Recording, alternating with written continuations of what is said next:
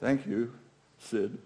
It's good to see you all. I wish my kids believed that, that I knew what I was talking about, right? Well, today we have the great opportunity to talk about stewardship. I was going to say, for those of you who have been around for a while, it's November, Floyd's preaching, it must be stewardship. And sure enough, you're right. So I have three passages of Scripture today, and they all sort of tie together. I told Harry when he sat down from the prayer, thanks for preaching the sermon for me. But I'll expand a little bit more on what he said during the prayer. First of all, it struck me that we should think about all of what we're going to talk about today, which is predominantly discipleship and discipleship coming before stewardship. It reminded me of Jesus when he went into the temple and stood up and read Isaiah 61, 1-3, which is called the year of the Lord's favor. And I'd like to read that first. The Spirit of the Lord is upon me because the Lord has anointed me to proclaim good news to the poor. He has sent me to bind up the brokenhearted, to proclaim liberty for the captives and release from darkness for the prisoners, to proclaim the year of the Lord's favor and the day of vengeance of our God, to comfort all who mourn and provide for those who grieve in Zion, to bestow on them a crown of beauty instead of ashes, the oil of joy instead of mourning, and a garment of praise instead of a spirit of despair. They will be called oaks of righteousness, a planting of the Lord for the display of his splendor. And that passage refers, of course, to Jesus. It was the prophecy that the Messiah was coming. But it also, because of who we are and whose we are, talks about us. And when we look out across the world, what do we see? Much to depress us. Suffering, confusion, conflict, war. I could go on. You know what it is. And yet, in all of that, we are called to be more than conquerors through Jesus Christ our Lord. So then in Matthew 6, 19-21, we know this passage well, most of us, I think, but it's pertinent. Do not store up for yourselves treasures on earth where moths and vermin destroy, and where thieves break in and steal. But store up for yourselves treasures in heaven, where moths and vermin do not destroy, and where thieves do not break in and steal. For where your treasure is, there will be your heart also. And then our passage for our stewardship theme, 1 Peter 4, 7-11. By the way, you're going to get a lot of scripture today, so hang on. The end of all things is near. Therefore be alert and of sober mind so that you may pray. We're going to parse that out. Above all, love each other deeply because love covers up a multitude of sins. Offer hospitality to one another without grumbling. Each of you should use whatever gift you have received to serve others as faithful stewards of God's grace in its various forms. If anyone speaks, they should do so as one who speaks the very words of God. If anyone serves, they should do so with the strength God provides, so that in all things God may be praised through Jesus Christ. To him be the glory and the power forever and ever. Amen.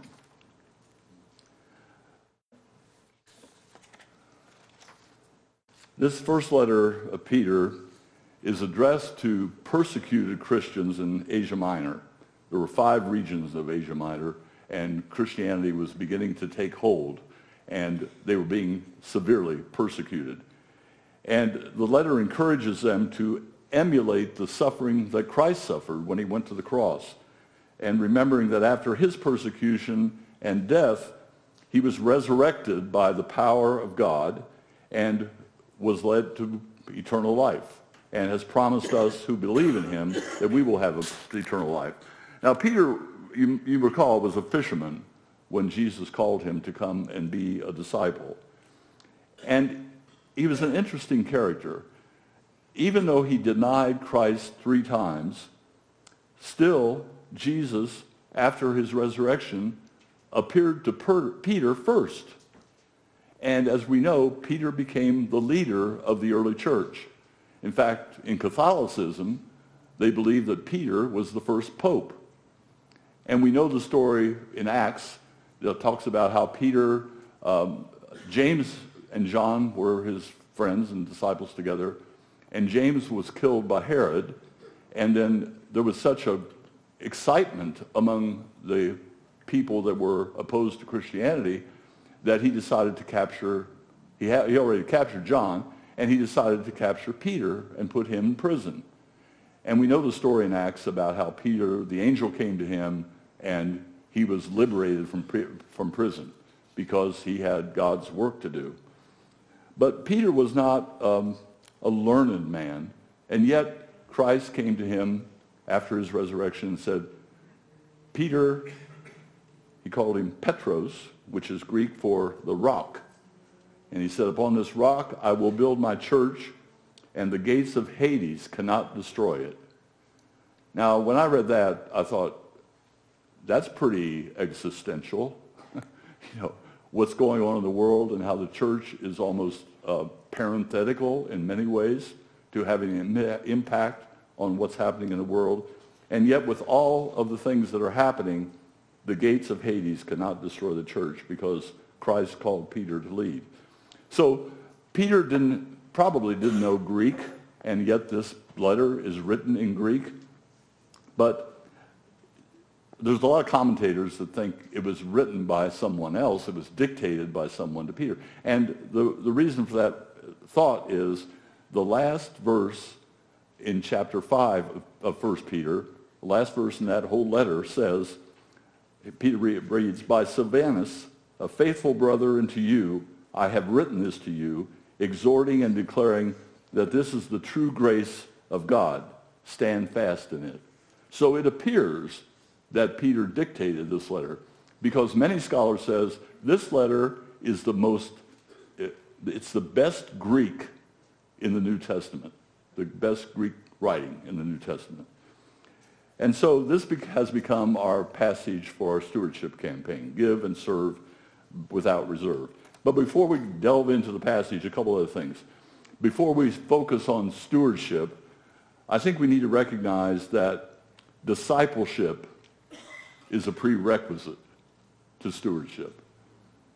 As disciples of Christ, our calling is to give and serve without reserve. I'll say that many times, so if you take nothing else away from you today, take the way Azim, give and serve without reserve. And as eco-Presbyterians, which we don't talk very much about, I don't think, we are covenant partners who believe that Christ is our Lord, that we were saved by his sacrifice, that on the cross we are assured of eternal life by his resurrection, that we are able to abide in his Spirit and imitate his example. It's like, what would Jesus do? That old thing that went around for a while. And it's stated in the essential tenets of ECO, which I'm sure you've all memorized at this point. It says, he is the sole path by which sinners become children of God. Jesus is the sole path by which sinners become children of God.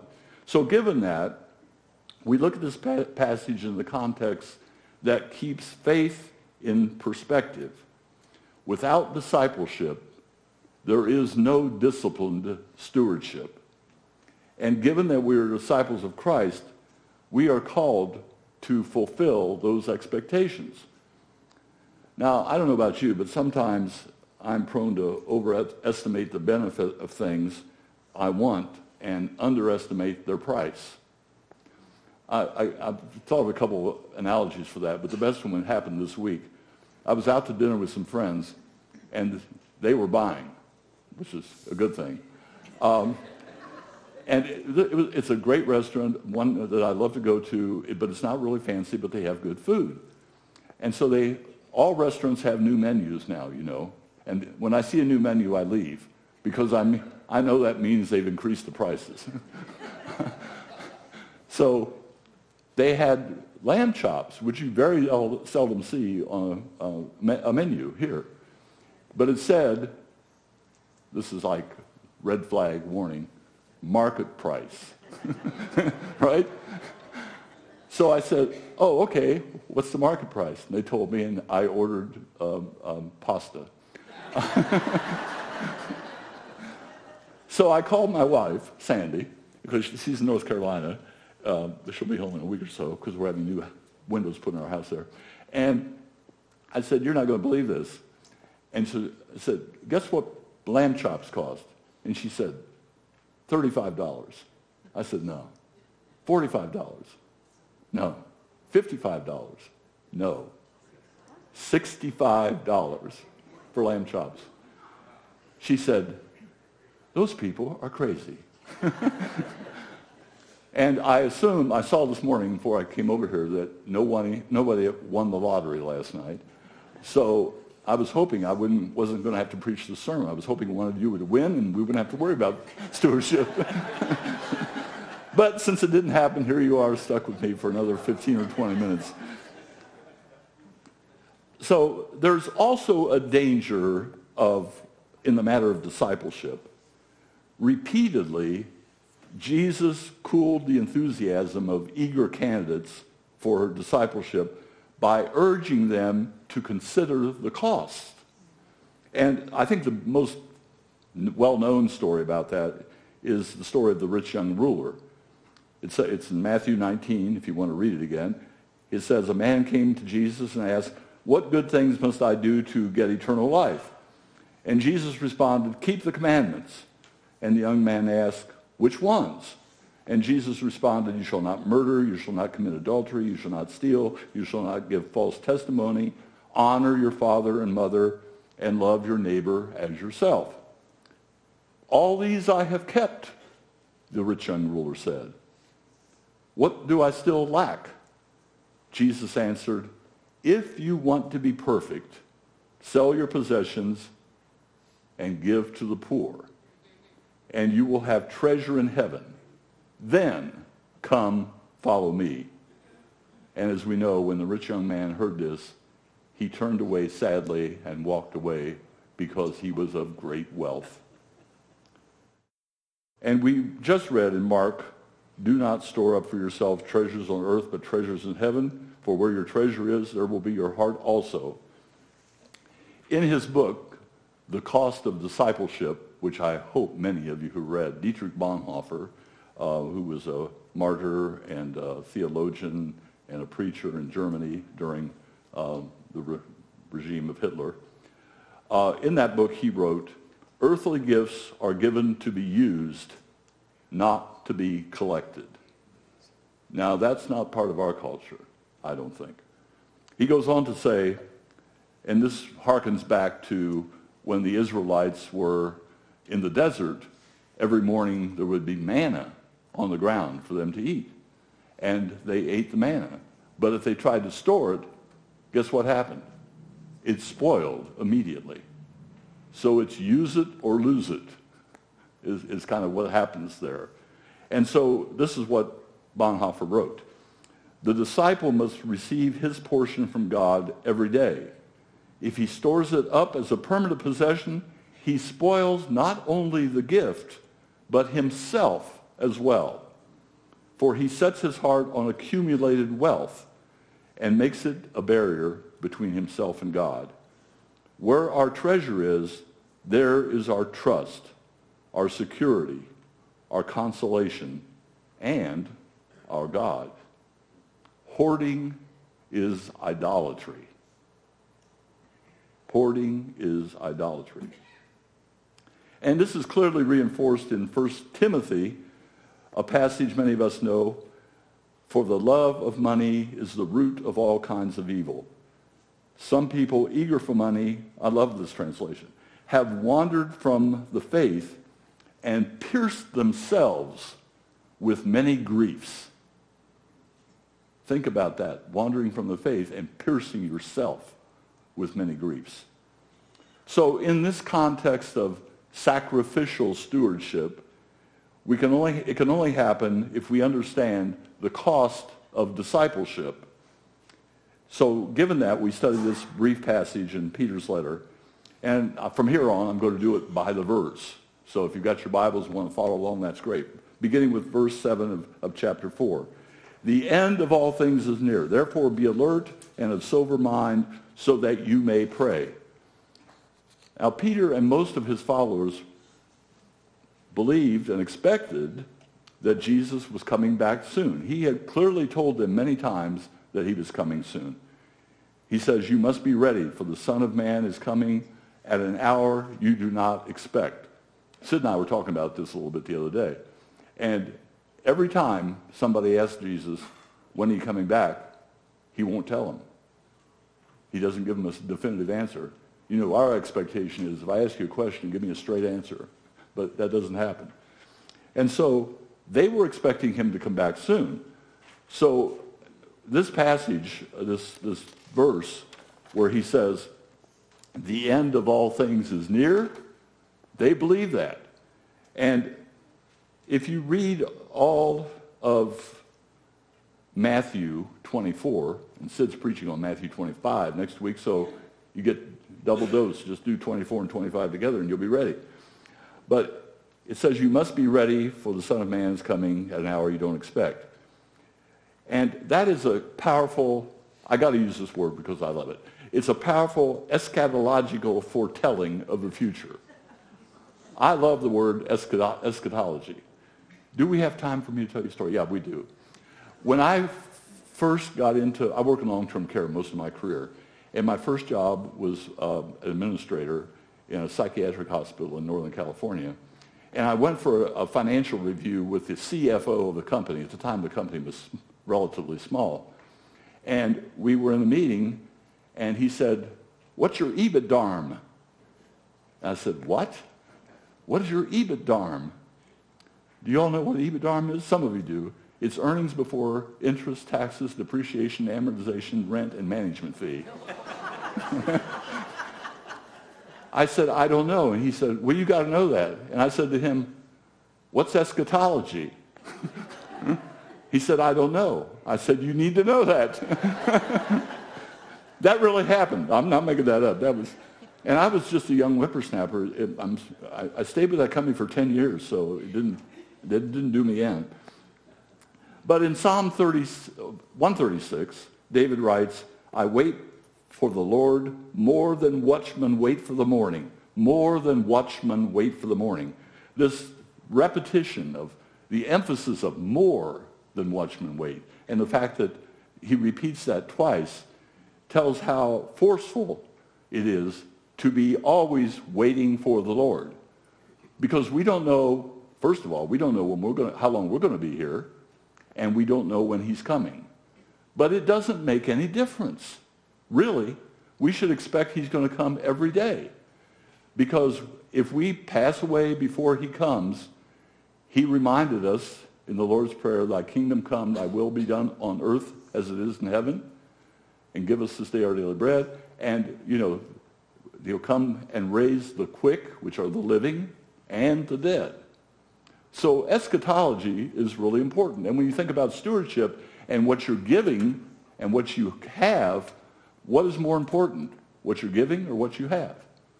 And how do you define that? And then he ends this first verse by saying, so that you may pray. Now that kind of threw me for a loop. You've got to do these things so that you may pray. Be alert and of sober mind, because this is serious business. I wait for the Lord like a watchman. But Jesus gave us a model of praying in the Lord's Prayer. And there's also a great model for prayer in John 17. If you haven't read that, I encourage you to read it. It's called the High Priestly Prayer. And it's really helpful I found it helpful in kind of structuring my prayer life, which I try to do every morning. But Peter is creating a sense of urgency here because his readers know that Christ is going to be coming fairly soon. And he's kind of sounding the alarm of like all hands on deck. Let's get with the program. And then immediately he states the most important priority for these home churches. Remember, these churches in Asia Minor were just meeting in people's houses. So he says, above all, love each other deeply because love covers a multitude of sins. Now read the commentaries on that passage and you'll be totally confused. William Barclay, who's one of my favorites, wrote the Barclay Layman's Commentary. And he gives three different interpretations of what that means about covering a multitude of sins. But I think it's fairly clear to me, at least. We know that Jesus and that God covers our sins. He forgives us, and then he covers them and removes our transgressions from us. And because of that, we are to love one another greatly because of that. Above all, love each other deeply, the passage says, because love covers over a multitude of sins. As Christ has forgiven us, so we should forgive one another. And then in verse 9, offer hospitality to one another without grumbling. Right? It's interesting that he puts that emphasis on it. And that may not seem like a big deal to us today, but in the early church it was really important. You got all these missionaries, Peter, James, John, Paul, running around, going from place to place, and there was no Motel 6 where they keep the lights on for you, so they had to stay somewhere.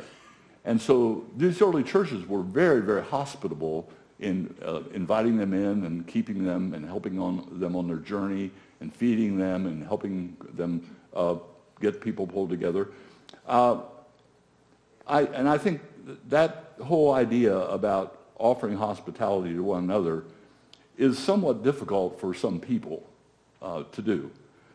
I know many Christians have lots of excuses as to why it would be such an imposition for them to like host a missionary or participate in dinners for 8 or get a group of new members together or form a Bible study group. Those are all hospitable things to do. The small groups are so critical to the life of the church. And the more small group activity we have where we get people together, affinity groups, if you will, it really is helpful for our growth as a community of faith.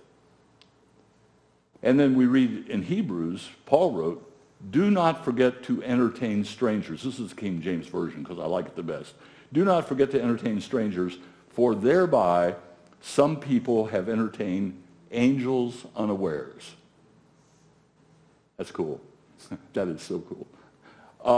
If you see other people as possibly angels, now some people it's hard to imagine that, but if you see other people possibly angels, you're entertaining people unaware.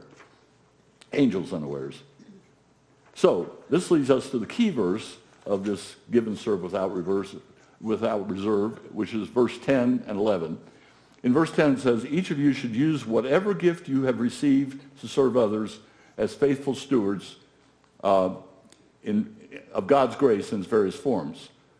So since this letter was written to Christians, and it's in the past tense, and it's singular, there are some commentators that say that it's talking about the gift of the Holy Spirit. It's not just talking about spiritual gifts.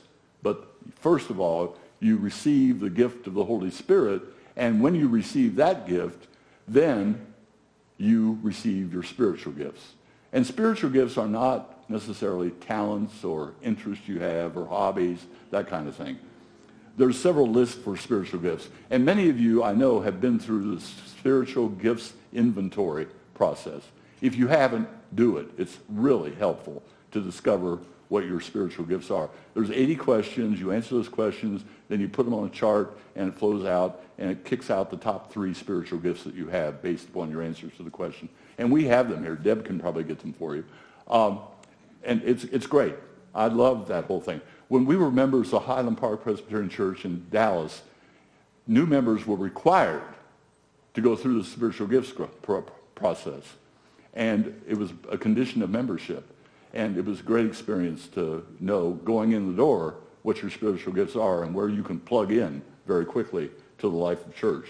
And particularly for new members and old members who have forgot what their spiritual gifts are, it's important to do. So as they have received the Holy Spirit, the spiritual gifts are then given to serve others. That's the purpose of spiritual gifts. So here they are: leadership, administration, teaching, knowledge, wisdom, prophecy, discernment, exhortation, shepherding, faith, evangelism, apostleship, service, mercy, giving, and hospitality. That's quite a list. You ought to be able to do at least 3 of those things. It doesn't make any difference who you are. And spiritual gifts are your footprints and your fingerprints of service to God that you and I can leave to our family and friends, our church, and the world, certainly our community. God has given us these unique gifts to serve him so that you and I will make an everlasting impact upon the kingdom. Bring him into your life in order that you may serve others. Ed Stetzer, who is a currently visiting professor of research and missiology at Trinity Divinity School and former director of Lifeway Research, I heard a speech by him online a couple of months. It was actually a sermon online a couple of months ago. And this guy is an expert on collecting data from churches and interpreting what it means in the life of the church. And this statistic shocked me, frankly. He said only 30% of self-professed Christians use their spiritual gifts. 70% do not. And my question is, of the 70%, how many don't even know what their spiritual gifts are? So discovering your spiritual gift, we talk about stewardship, but it's time, talent, treasure. Talent is your spiritual gifts. And a focus on that, a good stewardship sermon is remiss if it only talks about, we got enough money, we got plenty of money. That's the good news. The bad news, it's in your wallet. So I think that quote is, that information is very helpful. But amazingly, I thought, okay, Tommy, wherever he is, over here. Tommy sent out a letter. He's the stewardship chair this year. And he sent out a letter that says we have 300 giving units. And last year, of the giving units is if you're an individual or a couple or a whole family. That's one giving unit per each of those. Of the 300 giving units, 92 pledged. Interestingly enough, that's 30.6%. Now, I know I'm kind of preaching to the choir when I throw that out there because most of you who are here are the faithful who do pledge and who do give. But I pray that 100% of you will pledge for this coming year. It's a critical time. We talk in ECO all the time about being a flourishing church. And if we're going to be flourishing, we need the resources to do it. Covenant partners are co-laborers. We used to call ourselves lay members. Well, lay members are people that just lay around. Covenant partners are co-laborers, and you provide loving support and ministry to your fellow covenant partners to assure that our staff are honored and recognized and compensated and rewarded appropriately. We give in order to maintain this beautiful, underutilized campus that we have, and we give to serve and support our local, national, and international missions. We tithe as a congregation to do that. 10% of what we raise, if you will, goes to our missions. And it's very critical, in my opinion at least, that we maintain that. So, then we go to verse 11. Peter writes, there's 3 sections to verse 11. If anyone speaks, they should do so as one who speaks the very words of God. So God empowers us to speak and heed his sacred word. And critically important is that we are consistently reminded that when we speak the word of God, we are not giving our opinion about something.